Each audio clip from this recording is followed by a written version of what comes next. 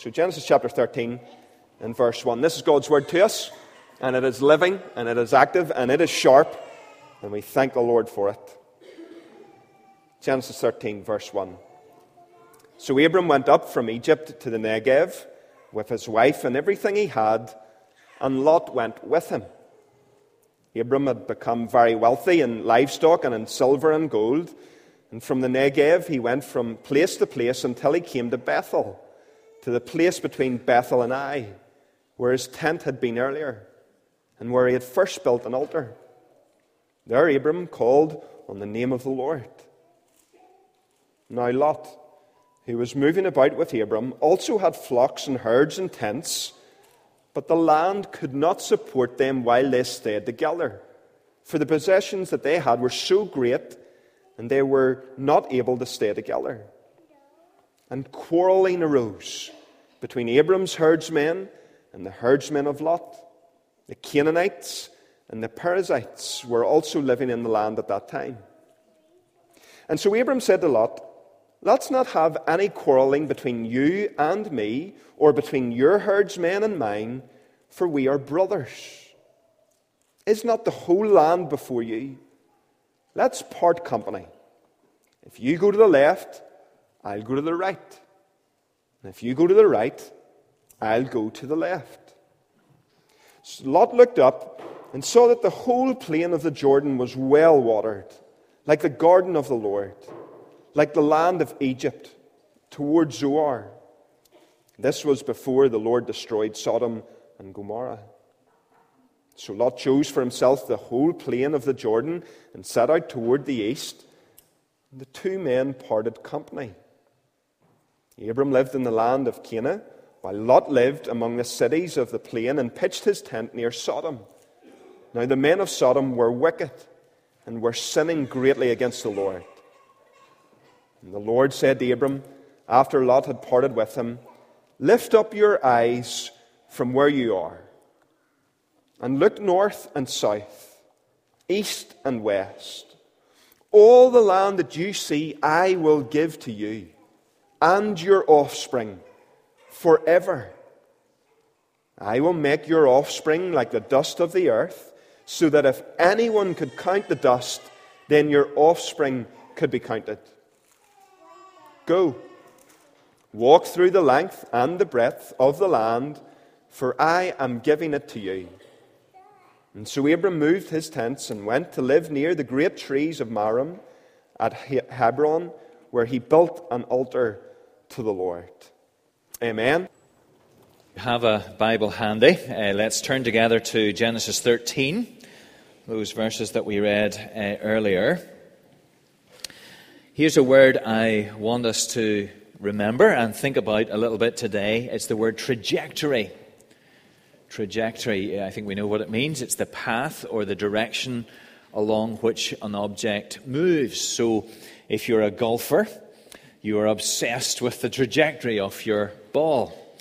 You line up with the target line, and you hope that your trajectory will follow to the target. If you are an archer, you will be interested in the trajectory of your arrows. And we know that when it comes to those sorts of things, just a little shift in the trajectory, especially the beginning of the trajectory, eventually can change the outcome very, very significantly. So, for example, the target is missed or whatever it might be. And we know that even from flying from one place to another. Apparently, if your pilot is a little bit sleepy and he takes off from Belfast and he's heading to New York and he's 1 degree off course, by the time you get to New York, well, you won't get to New York at all. You'll miss New York by about 60 miles. So trajectory really, really matters. I'm sure they've got ways of fixing that on the way across, but it's worth thinking about. And what I want us to think about this morning is particularly the trajectory of our lives. You imagine your life has a path, a direction, a course of travel. And the decisions that we take change the trajectory of our lives. And sometimes just even little small shifts produce pretty dramatic results. And we see that with Abraham, and we see that with Lot in this part of the Bible that we're in this morning. Remember what we've seen so far in these chapters? God is at work. He is choosing Abraham, has chosen Abraham in order to form a people for himself. And that people would be the people that he would bless. And his intention for them is that they would be the recipients of his blessing, but also those who would demonstrate the goodness and the greatness of God to the whole world, and ultimately would bless the whole world. And partly they would do that, in main they would do that because it would be through that line, through Abraham's seed, that Jesus would come. And so God calls Abraham from his pagan background, and he embarks on this great journey of faith to the land which God would show him, holding on, as Calvin said, to the bare word of God. And we've seen last time how Abraham took a major detour from his walk of faith. He ended up in Egypt. There came a famine. He relied on his own ingenuity. He went to Egypt for food in order to save his own skin. And then he sort of passed Sarah off as his sister, and the whole thing was a bit of a disaster. But God looked after him, and when he comes back to the land, we find that he is calling on the name of the Lord again. So his relationship with God has been restored. His lapse in faith had been temporary, and upon repentance, his faith flourishes again. And what follows is introduced to us in verse 5. Now Lot, who was moving about with Abraham, had also flocks and herds and tents. So this is his nephew Lot, and they are such a big company that there are problems. Now, later on in chapter 14, we find that Lot gets kidnapped. We're not going to look at that story particularly, but Abraham is able to muster a fighting force of 318 men. And so we imagine there's a great company of people, maybe 1,000 people or more, traveling through the desert together. And we see in verses 6 and 7 that there are these problems. But the land could not support them while they stayed together, for their possessions were so great that they were not able to stay together. And quarreling arose between Abram's herdsmen and the herdsmen of Lot. Sometimes we've got the idea, certainly in our culture, that material goods are a sign of God's blessing. And sometimes we think that that was the way it was in the Old Testament. It's not necessarily the case. Wealth can be seen as a snare in the Old Testament as well as in the New Testament. There's a wonderful little passage in Proverbs 30, verses 8 to 10, that says this: "Keep falsehood and lies far from me. Give me neither poverty nor riches, but give me only my daily bread. Otherwise I may have too much and disown you and say, 'Who is the Lord?' Or I may become poor and steal and so dishonor the name of my God." You see, he's perhaps Solomon is saying, too little could lead me to take some shortcuts and lead me to dishonesty. Too much could lead me to forget God. And certainly here in this situation, this incredible prosperity of Abraham and Lot was not really a blessing to them. It was a trial. Now, Abraham is a different man than when he went to Egypt, and we see that he's able to maintain his trust in God through the circumstance that he finds himself in. We'll find that. He sees that the wise thing for them is to separate, and it would have been expected that Abraham would have made that choice. He was the elder of the two, and yet he graciously gives the choice to Lot. It's a very generous offer. Verse 9, "Is not the whole land before you? Let's part company. If you go to the left, I'll go to the right. If you go to the right, I'll go to the left." Well, we want to look at the decisions that these men make and their consequences and the trajectories that they are consequently traveling along within their lives. And we'll do so under two headings. The first of all is the grim mistake of living by sight, the grim trajectory of living by sight. And then the rich blessing of living by faith, the grim trajectory of living by sight. This is, of course, what Lot does. He wastes no time in making his choice. You see what it says in verse 10?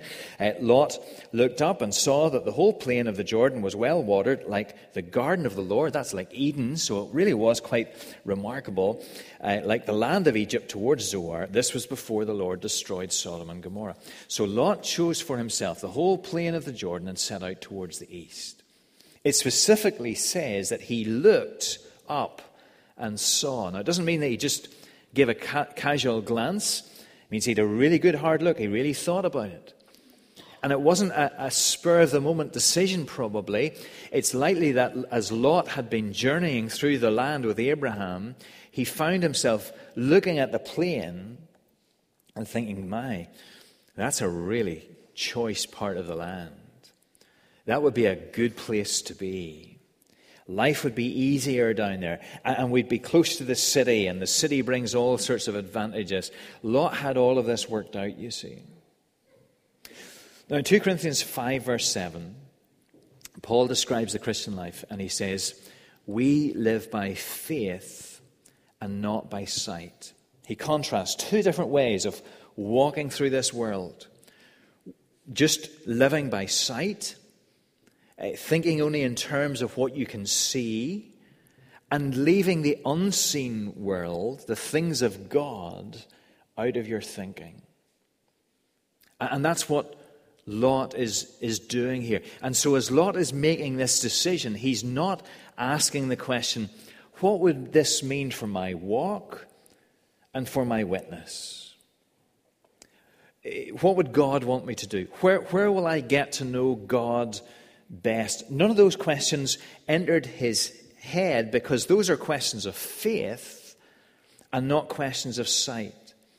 And he was just thinking in terms of what he can see. And so, as he makes this decision, he sets his life on a certain trajectory, and it's not a good trajectory. The initial results seem small, but they do become greater. And it's hinted at in verses 12 and 13. Abram lived in the land of Canaan, while Lot lived among the cities of the plain and pitched his tents near Sodom. Now the men of Sodom were wicked and were sinning greatly against the Lord. Now, here's how it works for Lot. At first, he doesn't go too far. He just lives among the cities of the plain.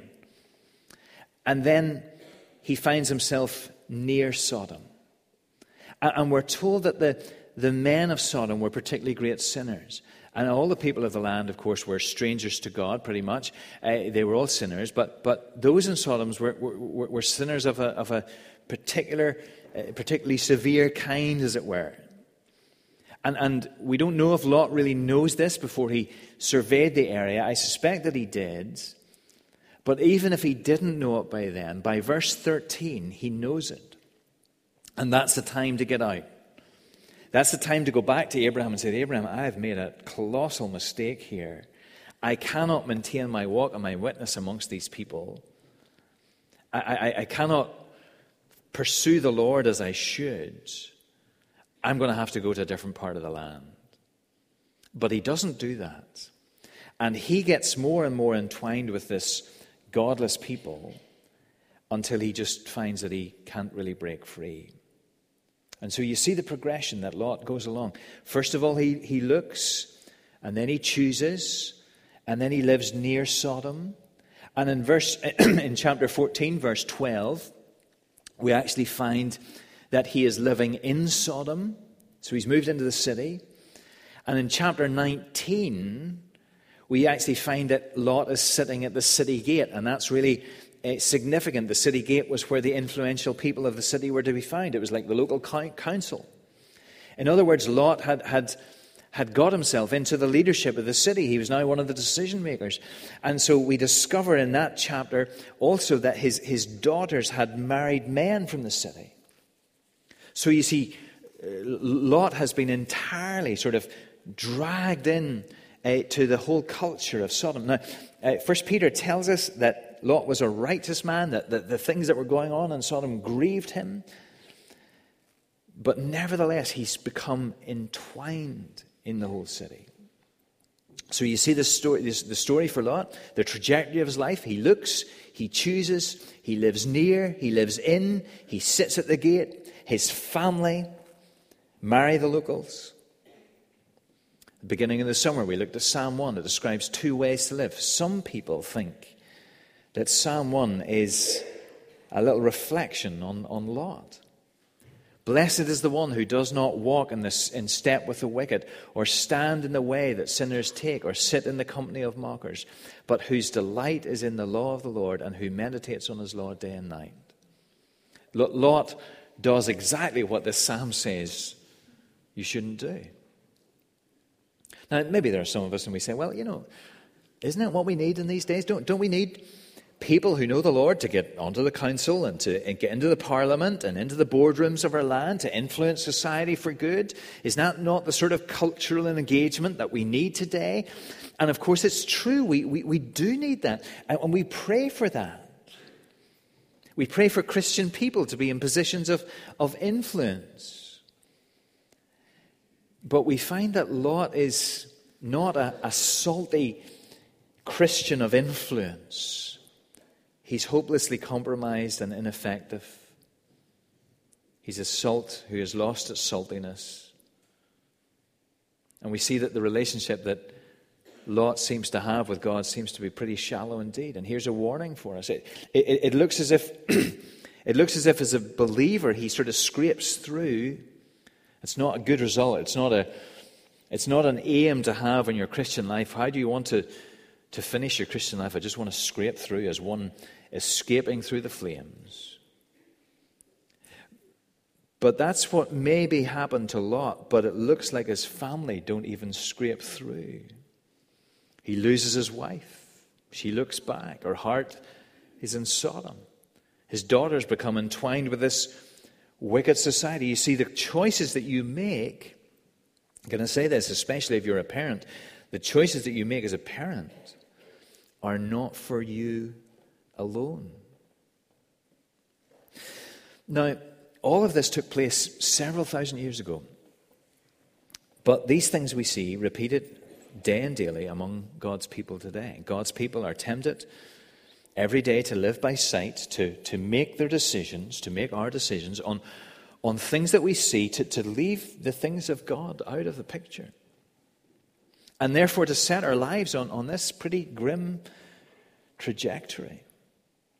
So, Christian businessman has an opportunity to do a deal. He knows it will prosper him immensely, but he knows too that there are aspects of it that are not entirely above board, and so he weighs it up, and he really wouldn't want to be known as a Christian in that deal, because it really would make it very awkward for him. What's he to do? Maybe a Christian young person has the opportunity to date or to eventually marry another young person who treats them really, really well, who has a good job, who's able to provide and bring so many good things into the marriage, but they're not a Christian. Maybe a Christian family has the opportunity to move to a beautiful area that would have all sorts of advantages, and yet they know that they wouldn't be able to be involved in a good church in that place. And you see, choosing to do those sorts of things are all choosing just to live by sight and not by faith. It's forgetting that we have a God to whom we are accountable, a God that we need to seek. It's to do what Lot did as he stood at Bethel and he saw the lush plains, and he said, to go that way would benefit me hugely, and I'll think about what it means for me spiritually some other time. Maybe by the grace of God, there's someone here today and you have a decision to make. And here you are in the presence of God amongst his people under his word. And you know that there are paths before you, and one of them would set you on a trajectory that will take you away from the Lord and not closer to him. Brother, sister, do not go along that path. You see, Lot thought he could have it all. He set his heart on the wrong things. He thought he could have all that the world offered, and he could have the Lord as well. And what does Jesus say? Matthew 6, seek first the kingdom of God and his righteousness, and all these things will be added to you. The way the world encourages Christians to live is to say, seek first the Lord, or seek first the world, and then you'll catch up with your faith. God will sort it out. But Jesus says, seek first the kingdom of God and his righteousness. That's the trajectory we need to take. If you're a golfer, that's your target line against which we line up. Seeking his kingdom first. The grim trajectory that comes from living by sight. Well, just in a word or two, the rich blessing of living by faith. This is, of course, what Abraham does. What a different man he is compared to what he was in Egypt. There, you remember, he took things into his own hands. He was deceitful and scheming. He wasn't prepared to trust God and his promises. But now he's open-handed and generous. And the thing is that you see that Abraham seems to have realized that God can genuinely look after him. Even if he does have the less productive pastures, God can do it. And so he trusts God now. He has confidence in his ability to keep his promises. And so we know that sometimes choosing to go God's way might mean that things look tougher for us. It might mean that things are tougher for us. But God is in this trajectory. And so you will not ultimately be the loser. What has led him to this position? Well, he's back to where he should be. You remember that we noted last week while he was in Egypt, there was no mention of Abraham building altars or calling on the name of the Lord. But now this story opens and closes with those activities. He's calling on the name of the Lord in verse 4, and as the story ends in verse 18, he's living at the site of his altar. It's clear that Abraham is a worshipper again. The trajectory of his life, you see, is full of the worship of God. And it's as he does that, as he takes this sort of costly decision to say, Lord, I'm going to put you first, and I'm trusting you to look after the consequences. It's then that God comes to him and reaffirms his promises to him. Look at verse 15. All the land that you see I will give you, and your offspring forever. I will make your offspring like the dust of the earth, so that if anyone could count the dust, then your offspring could be counted. Abraham maybe needed to hear that for all sorts of reasons. Did he think that he'd lost a lot by seeing Lot walk off into the fertile plain? And God says, it'll all be yours and your offspring's. All that you can see, even the bit that Lot's going to now. Abraham was learning, you see, that you can't outgive God.